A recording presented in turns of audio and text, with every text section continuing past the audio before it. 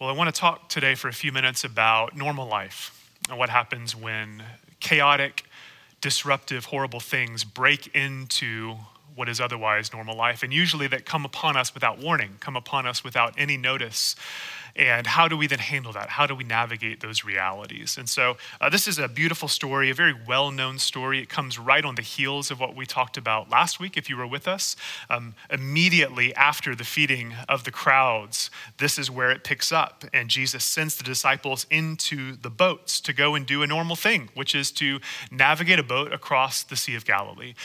For us, it's hard to imagine this as a normal story, to think that this is just normal everyday life. Because for us, the Sea of Galilee is a mysterious and beautiful and holy place that is drenched in history, in mystery, and in the reverence that we rightly give to these stories. Many of you know, last fall, my wife Rachel and I, we spent 2 weeks in Israel, and we spent about 4 days on and around the Sea of Galilee.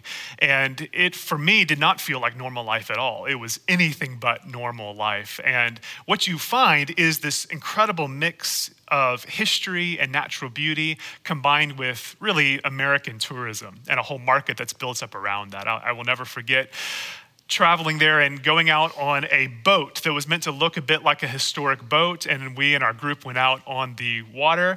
And it was in Hebrew called basically some version of the praise boat. What that meant was we had a boat guide who looked a bit like Maui from the movie Moana. And he would take us out on the waters. And while we're kind of there trying to imagine the historic moments, imagine Jesus on a boat with his disciples, fishing these waters, making a meal on the shore. He was there in Hebrew singing Chris Tomlin's How Great Is Our God. And it was a tense moment. I mean, it was kind of a, how do I navigate these two realities while we're on the praise boat and yet really moved by this place, by this moment we're in. And so there was nothing normal about that for me at really a few different levels. And yet I think that's how we approach these stories. We hear the Sea of Galilee and we think this is a moment. And yet it was anything but for these disciples. This was as normal as life can be. They had fished these waters 1,000 times. For them, navigating a boat across the Sea of Galilee was about as routine as anything could be. It's normal life in the truest sense of the word. It was as normal as you or I going to Kroger to buy groceries, or commuting to work for the 1,000th time, or studying for an exam, whatever it may be. And yet what we also learned while we were there is that the unique nature of the Sea of Galilee is such that in the Sea of Galilee, storms can come up at a moment's notice.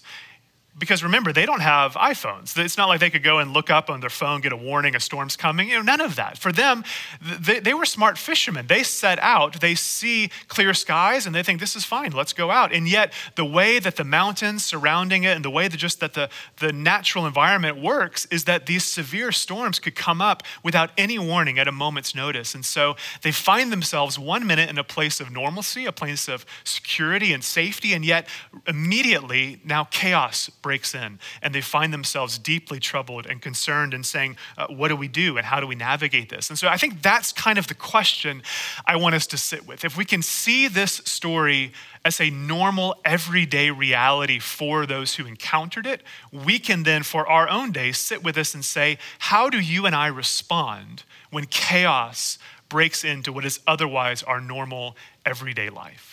And I think that's the question for us today. And there's countless ways this actually plays out. You and I could be at home in a routine evening, getting ready for bed, and you get a phone call that you find out a beloved family member is at death's door. You could be commuting or at work and at your desk or your cubicle, seemingly a normal day, and your company comes and says, we don't have funds for your position anymore. You go to a routine doctor's appointment and they say, this is anything but routine. We've discovered a significant mass and we need to have a test, and opens up this whole pathway that you never saw coming, that you never thought this was a road you're actually going to walk. Absolute chaos in what you thought just moments before was a relatively normal, everyday reality. And I think this is one of the hardest things for us to navigate, because whatever the details of your life may be, this is the way storms of life work, is they come upon us just like the Sea of Galilee. They come upon us typically without any warning. And that's one of the hardest things really about life for me. My temperament is such that I want to plan out every detail.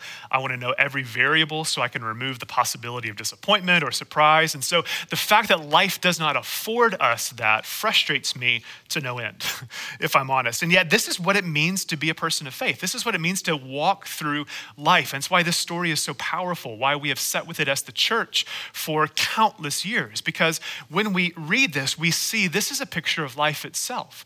And that for us, faith, the journey of faith requires that we go out into the boat, set out into our normal everyday life, and yet realize we don't actually know what awaits us on the other side. And yet we have to trust that Jesus is with us in that place and will teach us and help us navigate through that moment as we do. And I think whether you have very specific realities you're navigating that feel like chaotic storms, or whether it's just the moment of the last 6 months, this is a story we can all relate to. Because I don't think any of us saw the last 6 months coming. Really, no one watching this video, at least, was sitting here 6 months ago saying, this is what 2020 is going to look like. No, none of us saw this coming. It came upon us out of nowhere. It felt like a storm coming in on a sunny day, where for most of us, 1 minute we're reading the news and reading about this virus on the other side of the world, and we think that's the sort of thing that happens over there. That doesn't happen here. And then before we know it, it felt like within a few days, we're in fistfights fighting for the last roll of Charmin, and we're hunkered down in our homes and thinking, like, how in the heck did we get here? What is going on? And in some ways, that's the moment we find ourselves reading about and encountering in this story, where normal life, everyday life, is turned upside down in so many ways here. And that's really the enduring power, the enduring reality of this story, because I think this story, if we have the eyes to see it, the ears to hear it, it's a bit of a snapshot into the way the world is, the way the world actually works. This story, in a different time, a different place, thousands of miles away, it tells you and me something about our life right now, the life you and I are actually living in this very moment. Because if it's not the pandemic, it will be something else. There is something always in our life, it seems, that will break in upon us and that will threaten what we feel or think is normal. And then we have to choose how we respond. How do we engage that moment? And I think the failure for us in this moment is that we would just want to get through this thing.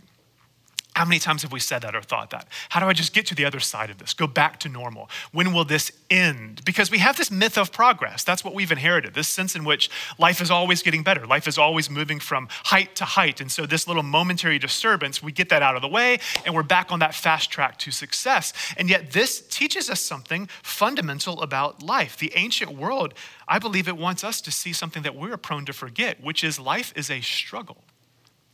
Life inherently is a struggle, and no amount of technological advancement or improvement will change that fundamental reality. And so what we then face, just like these ancient disciples, is an invitation from Jesus to see this moment for what it is, which is an invitation to grow in and through the struggle, to say that in this struggle, you and I become something that we would not be otherwise. And if we simply want to get to the other side and pass through this moment, we will miss a fundamental invitation from our Lord that he says, this is actually a way in which you become the person I want you to be, the person you are able to be, because it's an invitation for us to grow and to suffer. I was reading to go through our suffering and to see it as an invitation. I was reading a sermon earlier this week from St. John Chrysostom, who was the greatest preacher of his day.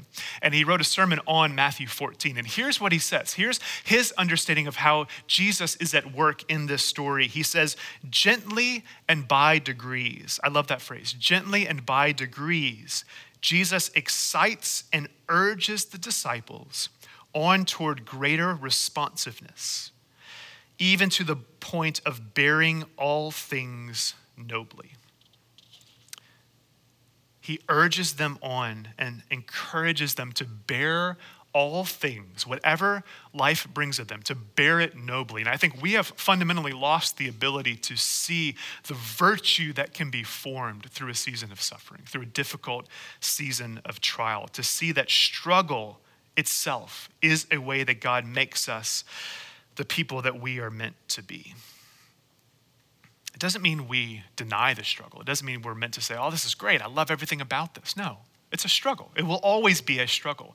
Life will always present things that we have a temptation to respond in a negative way and to say, I don't want to receive this as God's work in my life. God allowing this, not doing it, not actively causing that evil, but to say, how could I receive this in this moment? To say, God might be allowing this for a reason.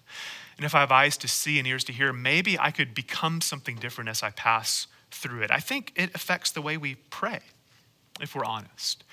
This should change the way I pray and the way you pray. We talk about prayer here a lot. And if I'm honest, I often, in moments like these, want to pray prayers that are not embracing the moment for what it is. They're prayers that say, God, when will this end? God, please let this pass. Get me through this as quickly as you possibly can because I'm uncomfortable and I don't want to be in this storm. And yet, what if we prayed differently? What if we prayed to Jesus and said, Lord, let me not miss the invitation that is in this moment. Let me not miss what you are actually doing in this very moment. Ways you're allowing this to exist in my life for good in some mysterious way, that this is an invitation for me to see you and become more like you in a fundamental part of my life. St. John Chrysostom again speaks to this beautifully. He says, note in this passage how Jesus did not too easily remove their darkness. That's what I usually want to pray. How quickly can my darkness and struggle be removed? But he says Jesus did not too easily remove it. He says he did not come quickly to their rescue. He was training them.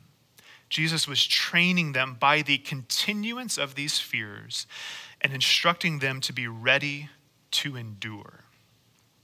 Are you and I, are we as the church ready to endure? Do you see your role as a Christian as someone who's being made ready to endure, that Jesus might be training us so that when we are on the other side of this present challenge, we'll be who we are meant to be. We'll be who he's inviting the church to be people who are able to stand on our own 2 feet and reach out to the world with compassion and tenderness and love and courage. That's what we are invited to be. And this is a hard thing to do. That's why I love St. Peter in this story.